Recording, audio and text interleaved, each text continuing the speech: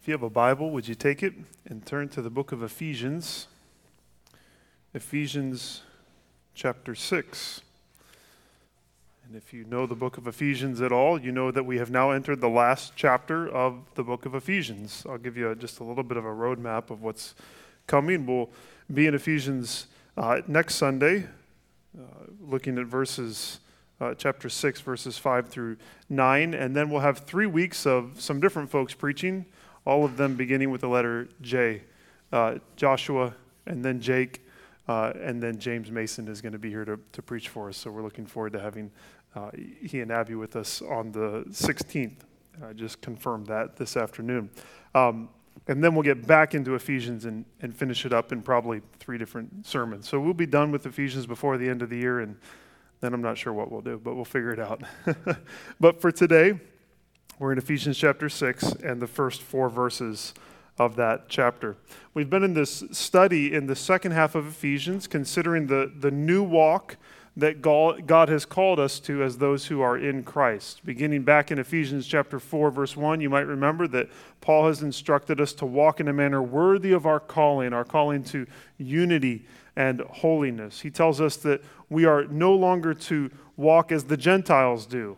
Rather, we are to walk in love towards one another, and we are to walk in light towards this world. And then most recently we saw in chapter 5, verse 15, that we are to look carefully how we walk, choosing to walk the path of wisdom and the way of being filled with the Spirit. Well, in our walk through these commands to walk, we've come to Ephesians 5, verses 22 through chapter 6, verse 9, which we said is kind of an ancient household code of sorts. In other words, what Paul's doing is he's spelling out in these verses what a Spirit-filled home looks like, giving instructions regarding key relationships in a first century home, which included husbands and wives, parents and children, and masters and slaves. And these commands are in fact an application of the command in verse 21 that those who are filled with the Spirit are to submit to one another out of reverence for Christ, to humbly serve and care for one another as Jesus has modeled for us. So the last 2 weeks, if you remember, we thought about husbands and wives, and we said that a Spirit-filled marriage displays the beauty of the gospel through humble submission and sacrificial love. And now we've come to chapter 6, and we find in the first 4 verses that a Spirit-filled home glorifies Christ as children obey their parents and as parents cherish their children. That'll be our big idea for this week. A Spirit-filled home glorifies Christ. How does a Spirit-filled home glorify Christ? It happens as children obey their parents and as parents cherish their children. Did you hear that, kids? After 2 weeks of talking about marriage, which seems to have absolutely nothing to do with you, now it's time to hear a specific command to children. Maybe you can imagine in your mind with me this letter being read out loud in the Ephesian church for the first time, maybe read by Tychicus, who was Paul's fellow worker, who maybe was also the mailman for this letter. And as he got to the end of chapter 5 and the instructions for husbands and wives, maybe the kids in the gathering got a little restless or maybe even sleepy, like some of you may from time to time on a Sunday. That's okay. But then they were startled back to attention as they heard the word children. Here it was, a word from Paul to the kids in the church. Isn't that amazing? And not only may the children have been startled, but actually the whole church could have been a little bit startled by the fact that Paul specifically mentioned the children in the congregation. It would be surprising because if in our culture we have a tendency to cater to children a little bit more than is wise, then in the first century they had the opposite inclination. Children were often dismissed or ignored or simply seen as a nuisance. Yet the church of Jesus follows in the footsteps of Jesus, and right away here in the first century we see the church looking like Jesus.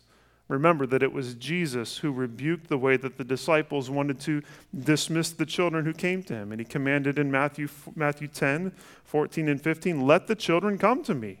Don't hinder them, for to such belongs the kingdom of God. Truly I say to you, whoever does not receive the kingdom of God like a child shall not enter it." Jesus reminds us that children are not an inconvenience. They are not a secondary matter. They are one of the greatest opportunities for true greatness and joy in God's kingdom. It may have been less countercultural for Paul if he was just actually giving instruction to the boys, because the boys would have been given a more prominent role within society in that day. But there's good reason to see that Paul's words to children are being directed both to boys and girls. In the church, all children, girls and boys alike, are valued and are given the privilege of living lives to honor Jesus. So I want to say to the children and youth of Grace Fellowship, I hope you know that you are loved and you are valued in this church, and that we agree with the scriptures that you are able to live your lives to God's glory just as much as the people in here who are older than you. This specific command given directly to children and to youth could actually be a general call to those of you who are younger to not wait. To not wait and think that the time to start following Jesus is when you are older. As you trust the gospel and as you know the power of God's Spirit in your life, you can walk in God's ways right now. And Paul is going to give you a very practical way to do that right here in Ephesians chapter 6. But Paul is also going to talk to parents in this passage, reminding those of us who have been given this responsibility that while we have God-given authority over our children, there are ways that we are to use this authority that helps our children to obey and honor us, and that even more importantly reveals to our children the character of God. So again, our big idea for today is this: a Spirit-filled home glorifies Christ as children obey their parents and as parents cherish their children. So let's read the first 4 verses of Ephesians 6, and then we're going to think about these commands to children and to parents. Ephesians chapter 6, beginning in verse 1. "Children, obey your parents in the Lord, for this is right. Honor your father and mother. This is the first commandment with a promise, that it may go well with you and that you may live long in the land. Fathers, do not provoke your children to anger, but bring them up in the discipline and instruction of the Lord." I can remember, the first command: children, obey and honor your parents. That's what we'll think about first. Children, obey and honor your parents. I can remember being asked to watch some neighborhood kids when I was probably in middle school. I was old enough to be responsible, but I was not old enough to command their respect. Which is probably why I can remember one of the kids saying to me, "You're not the boss of me." Ever heard that phrase? Have you ever said that to someone when they told you what to do? You looked at them and they're trying to tell you what to do, and you thought, "They're not in charge of me. I don't have to listen to them." On the other hand, Paul reminds children who in fact is in charge of them, who does have responsibility for them and authority over them, and who is it? It's their parents. I heard God. That's a good answer too. But it's their parents. We're actually going to connect those here. So he says to children that they are to obey and honor their parents. Now, we could take some time and think about how that command applies to we who have parents but who are no longer under their authority. How do adult children honor their parents? However, Paul's making specific applications to this call to be submissive in chapter 5, verse 21. So it seems best to focus our instruction on our discussion on children who still live with their parents and are under their authority. We said a few weeks ago, obey is different from the word submit in verse 21, but they certainly inform one another. The difference seems to be in part that a marriage is a unique covenant entered into by a husband and wife, but children don't get to choose their parents, do they? And yet, that authority still exists, and children need to submit to the rule of their parents as long as their parents are not commanding them to do anything contrary to God's word. There's a parallel command. It says, obey your parents, and then Paul gives a second command in verse 2, which is honor your father and mother, and that's taken from the 5th commandment. In the list of the 10 commandments in Exodus 20, this is the first commandment following those that focus specifically on love for God. And here, some people say that the commandments move into our love for neighbor. However, I think it could also be said that to honor our parents is to honor God, who has wisely and lovingly given us parents. All authority is ultimately from God. And so, to honor our parents is to honor God, whose authority they represent. Which also means that to dishonor or to rebel against our parents is to dishonor and rebel against God. But obeying and honoring our parents isn't always easy, is it? Sometimes we're not sure what to do. We struggle to understand what our parents are doing. Or as we get older, we often think that we know better. Some of you are getting older. Maybe you're in middle school and you're in high school, and you know this especially. You often think your parents' rules are wrong. You see that your friends don't have the same rules, or you don't understand why your parents are asking you to do something or forbidding you from doing something else. And we should be honest, sometimes parents make mistakes. Sometimes parents act sinfully. There's an Avett Brothers song with a line that I like. It says, "We're all sons and daughters of our parents' wounds, who are parents of our own." Meaning that parents aren't perfect, but their imperfection is not a reason to disobey them. The imperfection of a parent is not a reason to disobey them. What if I told you this? What if I told you that Jesus, who was perfect and who was God in human form, obeyed and honored his imperfect parents? After he'd been left behind in Jerusalem and then reunited with Mary and Joseph, we're told this in Luke 2:51. It says, "And he, Jesus, went down with them," Mary and Joseph, "and came to Nazareth and was submissive to them."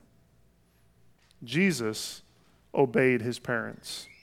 And to be a Christian, of course, is to do what? It's to follow Jesus. And to honor and obey our parents is to walk in the steps of Jesus. In fact, that reality leads us into 3 reasons that Paul gives us. 3 reasons for why we should obey this command to obey and honor our parents. And the first is in verse 1, and it's very simple. Why should you obey and honor your parents? Number 1, because it's right. Because it's the right thing to do. That word there where it says, "Obey your parents in the Lord, for this is right," it could be translated righteous or just, and it reminds us that Jesus, in his perfect life, fulfilled all righteousness because he always did what was right.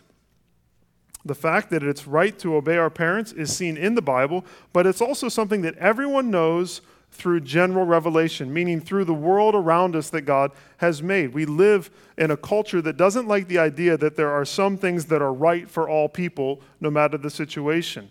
But there are some things that are that way. And obedience to parents is in fact one of them. Across all cultures and all times, obeying your parents is the right thing to do. John Stott refers to Romans 1 and 2, and he says that, quote, "It's part of the natural law which God has written on all human hearts," end quote. And that disobedience to parents is a mark of a decadent generation which God has given up to its own godlessness. Wow.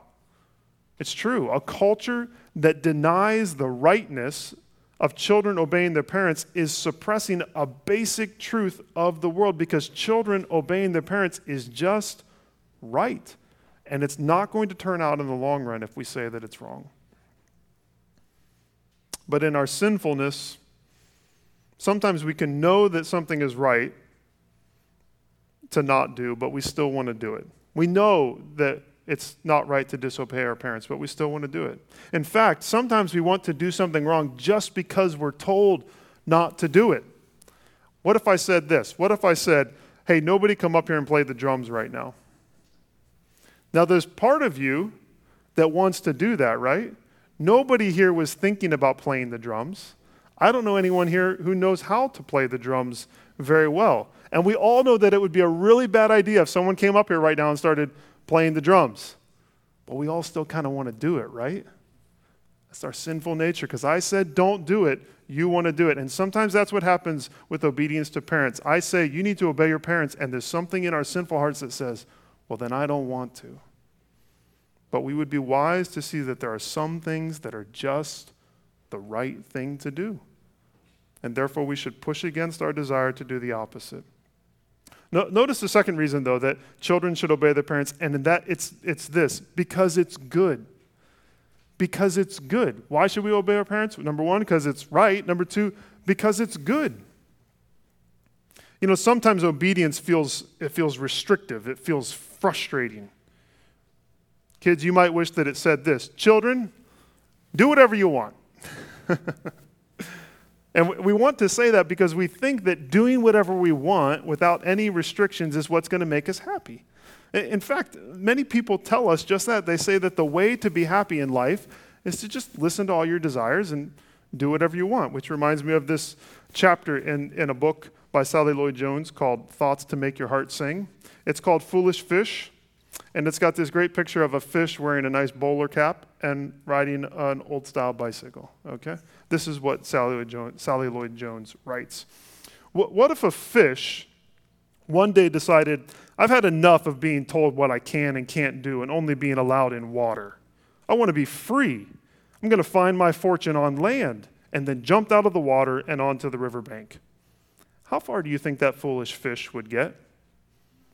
It would wriggle and flap its fins, but of course fins don't work on land. It would lie there gasping for air, and pretty soon it would die. How free is that fish on land? Not very. The fish is not built for land, and we are not built to be away from our Heavenly Father. Like that foolish fish, I think sometimes we imagine that if we could just get rid of all of the rules and of all the people that are telling us what we can and can't do, then life would be more fun. But Paul actually quotes the Old Testament to remind us that obeying and honoring our parents is not something that makes us unhappy, but it's actually something that makes us truly happy. In fact, we're told that it's the first commandment with a promise. It's the first commandment that spells out the blessing of obeying it. And what's the promise? The promise is for prosperity and long life. It's the blessing of the Vulcan greeting that Dr. Spock taught to a generation. You remember that? Live long and prosper. That's what happens if you obey your parents. The promise quoted is from Exodus 20, and it was originally given to Israel as they prepared to enter into the promised land. And so Paul tells his readers that if children will honor and obey their parents, then they will be blessed with various kinds of prosperity, and they will remain in the land, living to an old age. Now, as we think about how to apply this and what that promise means, we can recognize that it kind of works like the Proverbs sometimes do, meaning that it's generally true that for people, if people would listen to their parents, they will prosper and do well, and those who do not listen to their parents, things will not go well for them. That's just a general rule. But we should also think about this command corporately. We could say that a community, a country, a nation, or whatever you want to say, a place in which parents are honored and respected is more stable. It's more prosperous than one where parents are not. All of this reminds us of what God says in Deuteronomy 10, verses 12 through 13. He says this, "And now, Israel, what does the Lord your God require of you but to fear the Lord your God, to walk in all his ways, to love him, to serve the Lord your God with all your heart and with all your soul, and to keep the commandments and statutes of the Lord, which I am commanding you today," 3 words then, "for your good." That's why God gives us his commands. God's commands are not meant to hurt or to harm us. They're meant to bring us blessing. And while the 5th command is the only one with a clearly stated promise, we know that everything that God tells us to do or to not do is spoken in love and for our good. And the hope then for parents is that we would do the same, that we would make rules not to hurt or harm our children, but to bless and prosper them. Why? Because we love them. And children, know that your parents love you, and their rules are meant for your good. Now, if we combine these first 2 reasons for obeying and honoring parents, I think we see this. I think we see that right things are good things, and good things are right things. That sounds simple, maybe something to ponder, but I guess what I'm trying to say is that what is right according to God's word and world brings blessing. And it usually brings blessing on anyone, Christian or not. That could be part of why Christian parents can ask their unbelieving children to obey, because obedience to parents is right and good. But Paul goes deeper, doesn't he? Paul goes deeper here when he tells children to obey their parents. How? In the Lord.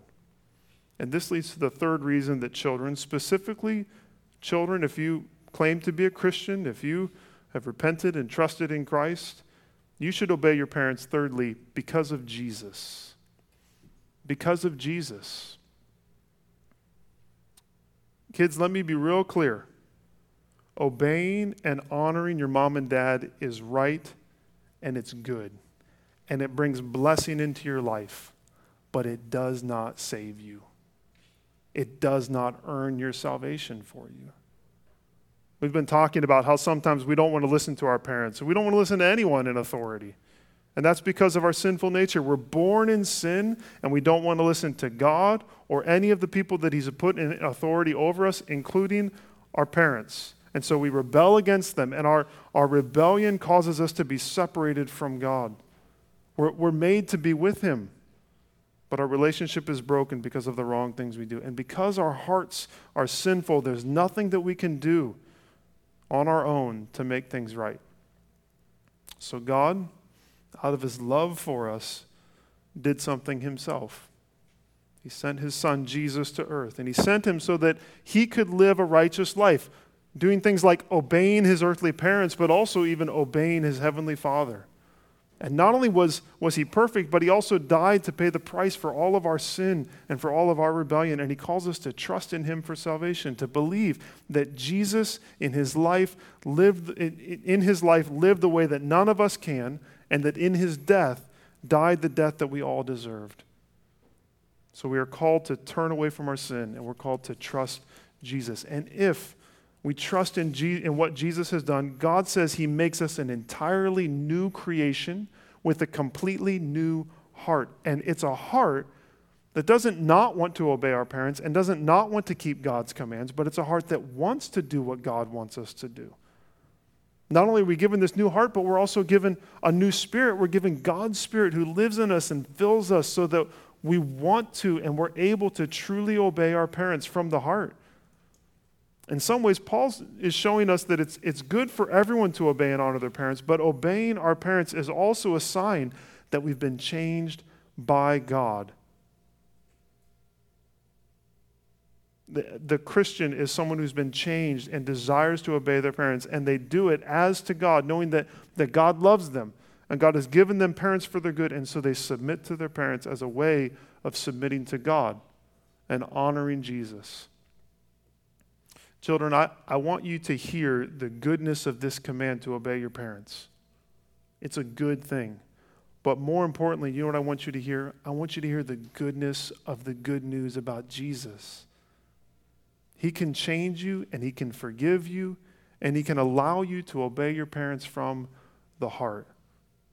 And for you who are already Christians, God has given you a new heart, and as you're filled with His Spirit, He's going to help you obey and honor your parents from the heart and for His glory. It could be that you kids, or maybe one of you's here, and you need to come to know Jesus and His forgiveness for the first time today. Or maybe you're a Christian and you need to repent to God, and you maybe even need to repent to your parents for not obeying and not honoring them. Today is a great day to choose the way of Jesus, which includes honoring our parents. Well, as with all of his instruction on submission and obedience, Paul also has something to say to the parents who hold the authority. So kids, now I get to talk to your parents and to myself. As parents, we can become so concerned with the obedience of our children that we don't take the time to consider whether our parenting is in fact encouraging our children to obey or maybe frustrating them. And so Paul has instructions for parents as well. And just as the love of the husband informed the submission of the wife in chapter 5, verses 22 through 33, so too here the actions and the attitudes of parents influence the command for children to obey their parents.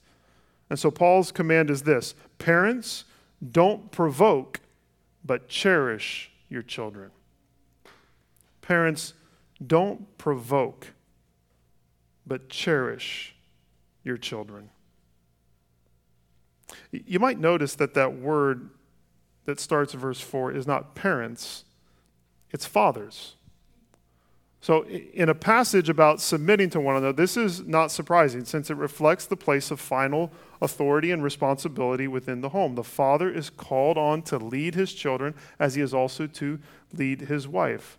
Of course, a healthy marriage is as the one that's filled with a healthy marriage, such as the one that's filled with selfless self-giving, the one that Paul has described, is one where a husband and wife are going to work together in raising their children, with the final responsibility falling on the father.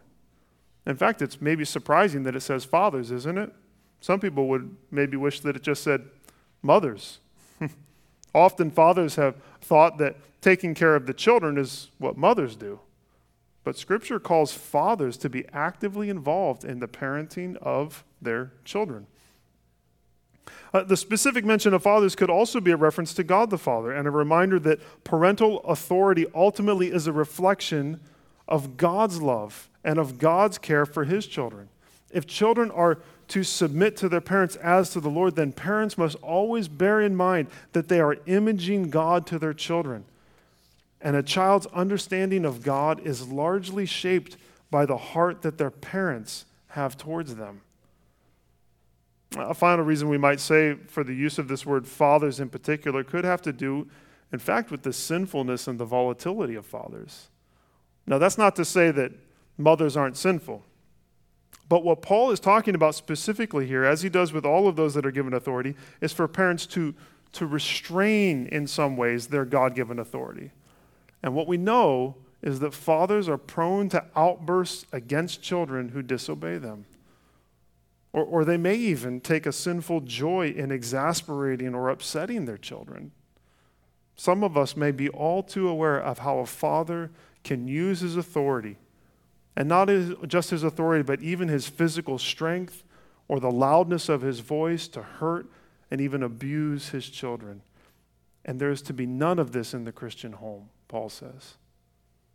Regarding the fathers that Paul was originally writing to, Stott quotes a man named Barclay as saying this: a Roman father had absolute power over his family. He could sell them as slaves. He could make them work in his fields, even in chains. He could take the law into his own hands, for the law was in his own hands, and punish as he liked. He could even inflict the death penalty on his child.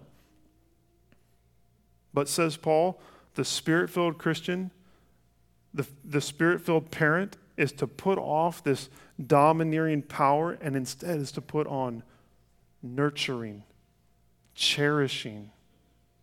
Specifically, he says we're to put off provoking. Don't provoke your children is the first thing that we're thinking about. Don't provoke your kids. Now, some of us wish it said, children, don't provoke your parents. And the reality is that if you live with anyone long enough, you get to know what bothers them, what makes them angry. And if you want to, you can, as they say, easily push their buttons. But what Paul says here is that parents are not allowed to do that. For a parent to do this to a child is to misuse their authority. And so we have to be careful about any number of things that provoke and discourage and frustrate our children. Why? Because children are fragile and children are tender, and we have to treat them with gentleness. So how might we provoke our children? I'll give you two possible ways that we could do this. There's probably many more, and within these two possible ways, I'll give you lots of iterations. If your kids are old enough, you might ask if one of these things rings true for them. Or you might ask if they've got something they'd want to add to the list that's provoking, that's frustrating, that's hard for them. But here's two. First, teasing and sarcasm could provoke your children. Teasing and sarcasm. Now, Is there a place for fun and for joking in the house? Of course. I'm not calling for us to some sort of sober and sour existence in our homes. But we need to be careful about jokes that are made at the expense of our children because they're fragile and they're very impressionable. In fact, let's be honest, teasing and sarcasm is often just an ineffective or even cowardly way to communicate our feelings. If we're going to talk to our kids, we don't talk in teasing and sarcastic ways. Instead, we speak clearly and lovingly to our children. We either encourage them or we instruct them. We're clear. They know exactly what we think. Specifically, we should not speak, whether seriously or in jest, about having a favorite child. Nothing good ever comes from that, whether you're being serious or not. We all know this from the scriptures, don't we? The story of Joseph, as well as the stories of Jacob and Esau, make this very clear. We should never speak of a favorite child. We should never humiliate our children. It's natural that kids are going to be embarrassed by their parents, right? This is going to happen. Children will be embarrassed by their parents until the Lord comes. But they should never be humiliated by their parents. So, teasing and sarcasm could provoke our children, and we need to avoid those things. We could also provoke our children through unrealistic expectations. Unrealistic expectations. If you're like me, then most of these unrealistic expectations, these unspoken parenting standards, are largely rooted in how we want to be viewed by other people, especially perfect strangers at the grocery store. That's where my parenting standards come from, right? And so we can sacrifice actually our children's spiritual and mental health on the altar of our own ego. Our expectations could also be found in things that worked with some of our children, but just don't work with other children. The things that helped one child are actually frustrating and exasperating to another child, and we need to be honest about that. Those unrealistic expectations could come from things that worked with the children of an author of a book, but just don't work with your family, and that's okay. There's no standard other than this, what the scriptures say. And so some of these things we just need to let go, realizing that they're hurting our children, they're frustrating our children, and we need to understand that we're called to parent in the way that God's Spirit is leading us to. Some of our unrealistic expectations could actually be rooted in a desire to live vicariously through our children. We want them to become who we always wanted to be, what we're never able to accomplish. And so we put the weight of all of our dreams on the shoulders of our children, and then we crush them. Well, there's a lot of ways to apply this command. It looks simple, doesn't it? Don't provoke your children. But there's a lot of ways to think about how we might do that. But hopefully you can see how, as with the leadership of the husband for the wife, parents are actually, what we're getting at here in not provoking is we're trying to provide an opportunity for our children to grow and to thrive and to become all that God has made them to be. Our provoking of them hinders that, and it robs us of the opportunity to raise our children in a way that glorifies God. And so I would say if children need to repent for their disobedience and dishonor, then we parents may need to repent to God and even to our children for the ways that we've provoked them, exasperated them, frustrated them. So we put off provoking. What do we put on? Cherish your children. Cherish your children. Now that word cherish, that's my attempt to try and sum up what's meant by this call to bring up our children in the discipline and instruction of the Lord. The word translated bring up here in the ESV in verse 4 is actually the same word that's translated in 529 as nourish, regarding the fact that we nourish and care for our physical bodies. And children need nourishment. From the very beginning, one of the key calls of the parent is to nourish a child in their care. And that's not always as easy as it sounds, is it? When Andrea and I were new parents and we came home from the hospital with baby Elaine, we were scared to death that she wasn't getting enough to eat. Did anyone else have that experience? And so we didn't know what to do, but we were scared to death. And then as days go on, we've dealt with picky eaters and children who can't sit at the table and they just keep getting up. And nourishing kids is a full-time job. Just getting them to eat food is difficult. Of course, Paul's talking about a different kind of nourishing, isn't he? He's reminding us that what our children need to grow and be healthy is the discipline and instruction of the Lord. They need to be taught what is against God's revealed will, as well as what is part of his call to love the Lord and to love their neighbor. Now, I would say much of this happens, as Deuteronomy says, on the way. It happens around the dinner table, happens at bedtime, it happens on a car ride. But there must also be some intentionality to the way that we disciple and train our children in the Lord, the way that we nourish them. Imagine if that night that we came home from the hospital and we were so worried about Elaine's nourishment that we looked at this little infant and we said, "Kitchen's that way, go help yourself." That doesn't make any sense. And yet that's sometimes the way that we think about our children's growth in godliness and their nourishment in Christ. We just expect them to find their way. Or maybe we hope that someone else will take care of it. But the scriptures here command every parent, and especially every father, to nourish their children with the scriptures, disciplining them and instructing them. If it's good and right for children to obey their parents, then it has to be good and right for parents to teach and instruct and correct and lovingly rebuke their children in the Lord. Boy, that's not an easy task, is it? So let me give you an encouragement. You're not alone.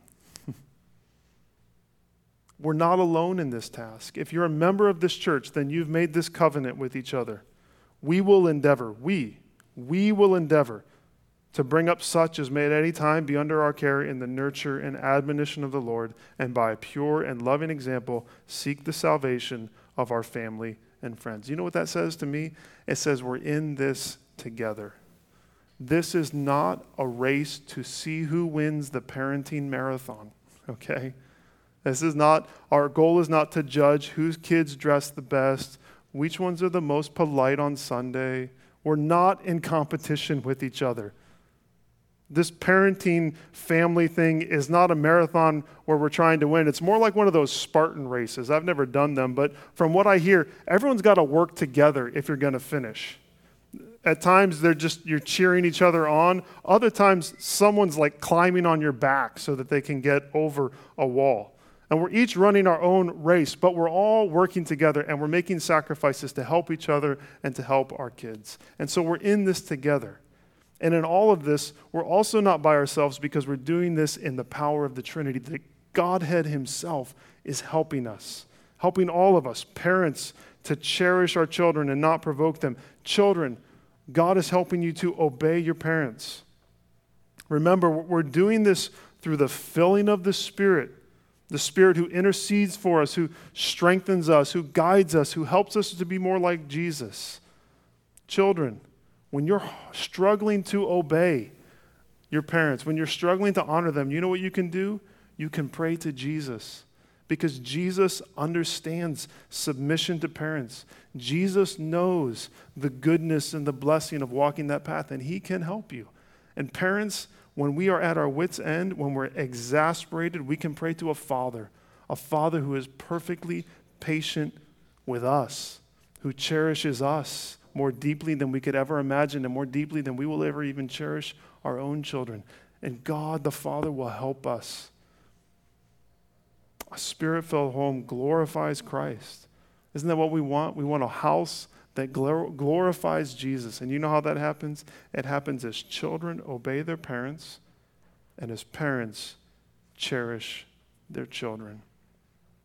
May God fill us with his Spirit so that we can know the blessing of obeying these right and good and God-honoring commands. Let's take a moment and allow God's Spirit to apply these truths to our hearts and direct us in ways we may need to repent or steps we need to take towards faithfulness. But let's take a few moments of silence and then I will pray for us.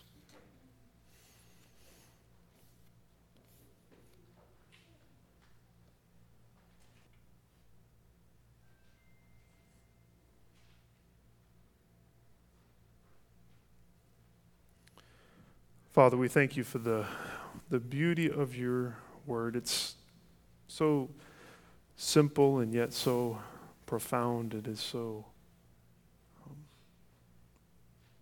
easy to understand.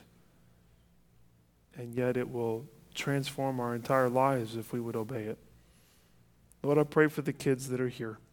I pray above all else that you would call them to yourself, that you would call them to repentance and faith in Jesus so that they might obey you from the heart. I pray that they would know the goodness and the rightness of obeying their parents and honoring their parents, but even more so, Lord, that they would know Jesus and know the motivation that comes from being his, that allows them to walk in ways that honor him and honor their parents. Father, I pray for those of us that are parents that you would help us to not provoke our kids. Lord, that you would awaken our eyes and our hearts to see and to know when we are, and that we would be quick to repent and quick to turn from those ways. And Lord, I pray that you would help us to cherish our children, to be actively nourishing and helping them to grow. Lord, to discipline them when we need to, but to also train and instruct them in your ways. Lord, we can get caught up in so many other things, so many things that we think are necessary, so many things that we think are important, and allow that training to fall by the wayside. So Lord, would you today bring it to the forefront of our minds and make us those that are actively seeking to disciple our kids. And Lord, thank you for this community of believers, people who are in the same place we are, people who are further down the path than we are, who can help us. Lord, help us to work together. Help us to encourage one another, kids encouraging kids and parents encouraging parents. And Lord, that we would be walking in ways that please you, all by the power of your Spirit in us. I ask all this in Jesus' name. Amen.